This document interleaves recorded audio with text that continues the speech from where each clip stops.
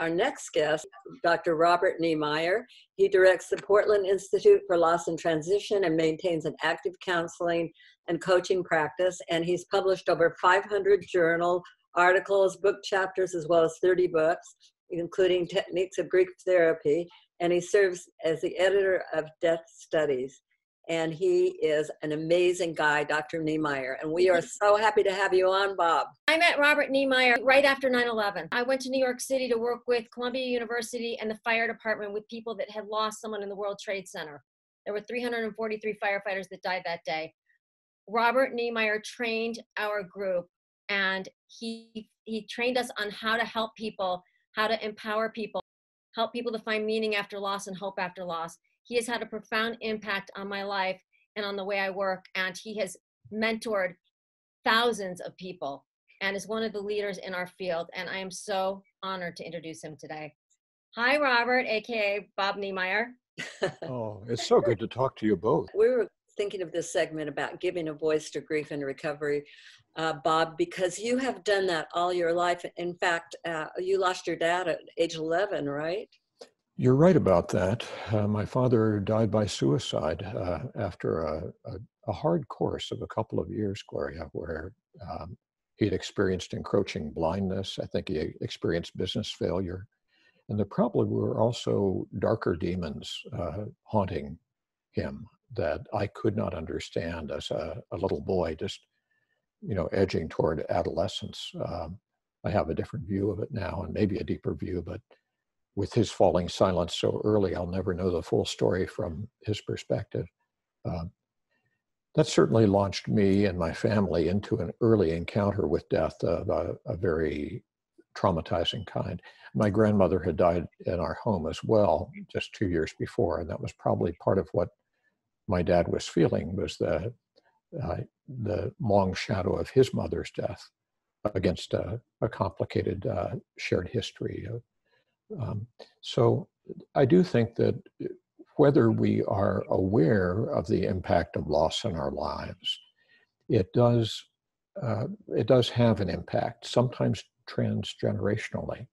Mm-hmm. And of course, the losses in our own lives then, I wouldn't say our losses shape us, but we shape ourselves in light of our loss. I like that. By the attitude that we take toward it and the meaning we make of it. Yeah, and the meaning making. I know you talk a lot about the meaning making. I want to say that my thought about you is I just have to think of gifts. Gifts of love that through your life, and starting with that, your losses, you have given so many gifts to people. I appreciate that. It's a characteristically generous sentiment on your part to offer that. At the end of the day, we are all experts on our own experience. Mm-hmm. And often academic, scholarly, theoretical work is detached from that experience. It's not grounded. It's not anchored in the soil of our being. For those of us who do the work of grief counseling or grief therapy, we need to recognize that in some ways the teachers are not in our textbooks. The teachers are in the room, or they're in the virtual room with us if we're doing telehealth. It's the clients who are the experts on their own lives. That's what I took away when you trained us, how to connect with people that are grieving and also empower them. Because when we've had a loss, as you know, and as I know, and as my mom knows, it makes us feel hopeless, helpless, disempowered, and like victims. Yeah. And, moving our grief to a different place where we feel like we're being of service, we feel like we're being empowered, we feel like we're paying tribute to our loved one. It's really the beginning. It was the beginning for me to hope again. Well, that's lovely also to invoke the idea of being open to hope, right? Mm-hmm. And I think we are open to hope when we are open to the wisdom of our own emotional experience. That when grief feels like this threatening Grim Reaper figure that is looming over us, then we are alienated from our own deepest sources of wisdom. But when we can befriend death, befriend grief, and take them as potential, Buddhas that we meet on the road, kind of wise figures, when we can take the opportunity in therapy or in conversation with someone who knows us and loves us to say, what's my grief about really? What is it telling me about what I need now deeply at a level even beneath words?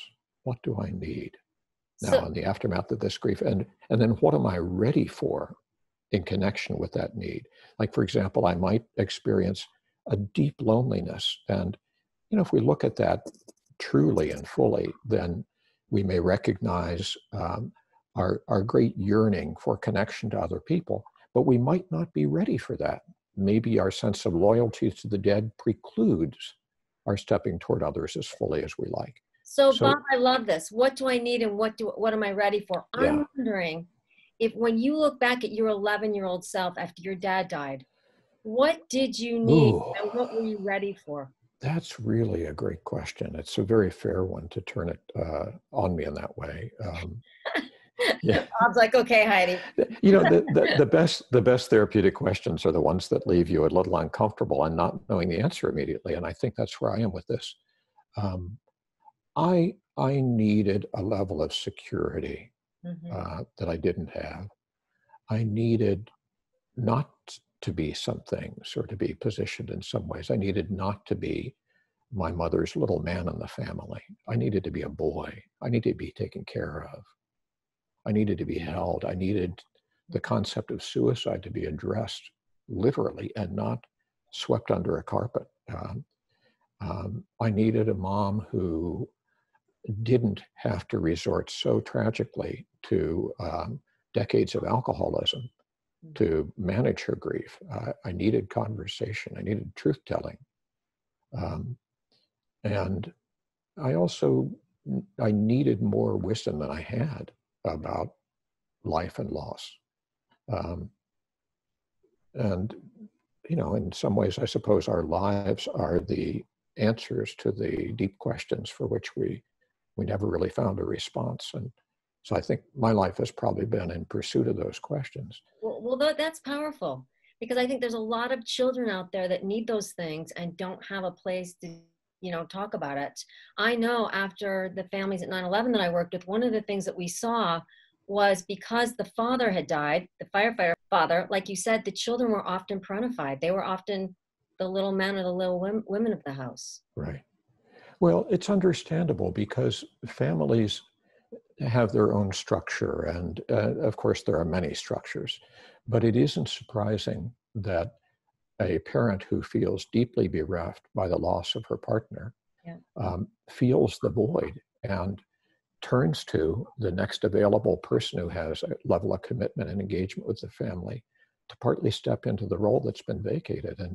And that may mean that some of us get parentified a little quickly. And you having lost your brother, right? You were older than I was, but you were still of a youngish age, and you might have been called into a different place in the family constellation by that. Absolutely. I always say losing a parent or a sibling is a double loss. Because I not only lost Scott, but I lost the emotional availability of my parents, which I could certainly understand. They were trying to grieve the death of their son. And I was 20 and felt the need to kind of help the family and put my own grief on hold for a little bit to help the family out. Sure. Like you said, it's understandable. What do you feel about what's going on today, right now? And what do you think the major challenges are for people who've had a loss? We are, in some sense, in a surreal place, aren't we? When everything about who we are in our hearts, the kind of social beings we have evolved to be, tells us that it's imperative for us to tend and befriend those we love at a time of real need. And there is no need that is more genuine and in some ways just more deeply human than when we face our own last days. And of course, I know countless people, as you also do, during this entire period of time, who are unable to sit in that uncomfortable vinyl chair alongside their loved one's bed during hospitalization. to be able to hold their hands, to kiss their cheek, to see the smile or frown on their face because they're wearing a mask or you are, and or you're present only electronically. And this is true whether our loved ones are hospitalized or institutionalized in a context where they're suffering COVID-19 with uncertain prospects of survival or certain prospects of death, or whether they are in those facilities for entirely different reasons. I have a friend whose mother was admitted to hospital in New York for an abscessed tooth. A week and a half later, COVID rolled in. A week later, she was on a ventilator, and a couple of days later, she was dead. And it had nothing to do with COVID except that the context of care precluded engagement of a caring kind. A neighbor of mine whose husband was hospitalized for cardiac arrest and underwent quadruple bypass surgery. She said she hasn't been able to visit him from the time she dropped him off at the hospital. He's still in intensive care. And she said, we use the phone to try to maintain contact with him. But she said that, the feelings don't go through. You see the images, you hear the words, but the feelings don't get transmitted. So these are very special challenges that obtain in this era that in a way reverse decades of development of more family-centered care. And we know that among the, if we want to use a scientific word, the evidence-based risk factors for a more complicated, anguished, prolonged grief include all of that unfinished business of being unable to be there for our loved ones in the way we want, unable to affirm their worth, unable to, in some way, harvest their legacy, to have conversations with them about what matters in their life, what they want to tell and teach others they're leaving behind. We don't have a chance to extend forgiveness or to ask for it. There's so many factors that make dying and grieving in this era much more complicated. I'm thinking about when you're talking about that, I wanted you to make sure that you told people how they can get in touch with you. We have something called the Portland Institute. And if you look at portlandinstitute.org, what you will see is, especially if you are a counselor, a therapist, a nurse or healthcare professional, a social worker, what we do is we offer training in grief therapy at a sophisticated level. This year, we've really launched a very rich program for online training, in addition to the on-site training. Well, people can pursue certification in grief therapy as meaning reconstruction, a meaning-making oriented approach. And so that's one way. If you want some resources, we'd love to have you explore our community of learning. The important thing is the reaching out to find community, build community. And initially that may need to be online. And there are some real advantages to it. Sometimes the loss we've suffered may be the only one of its kind in the network of people we know. But boy, if we do a Google search, we will find a support group for people just like us.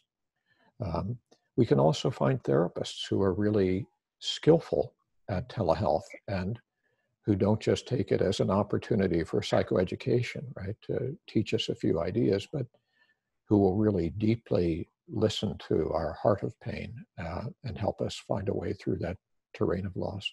So I love that, our heart of pain. I love it too. And I would say, please reach out and look at what Dr. Robert Niemeyer's got out there, because your information validates, acknowledges what people are going through, and yet also teaches them not only how to survive, but how to thrive. Because, oftentimes after a loss, we don't know how we're going to go on. And so Robert's got a lot of good information out there. You've been an amazing voice for Hope After Loss, and we appreciate you coming on today. The pleasure was mine. Thank you, both of you, for all of you bring.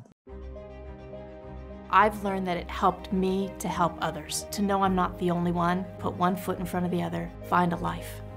Adding hope to the darkness, you start on the trip to recovery. Reach deep down inside and say, I I'm gonna live on. We laugh, we cry, and remember.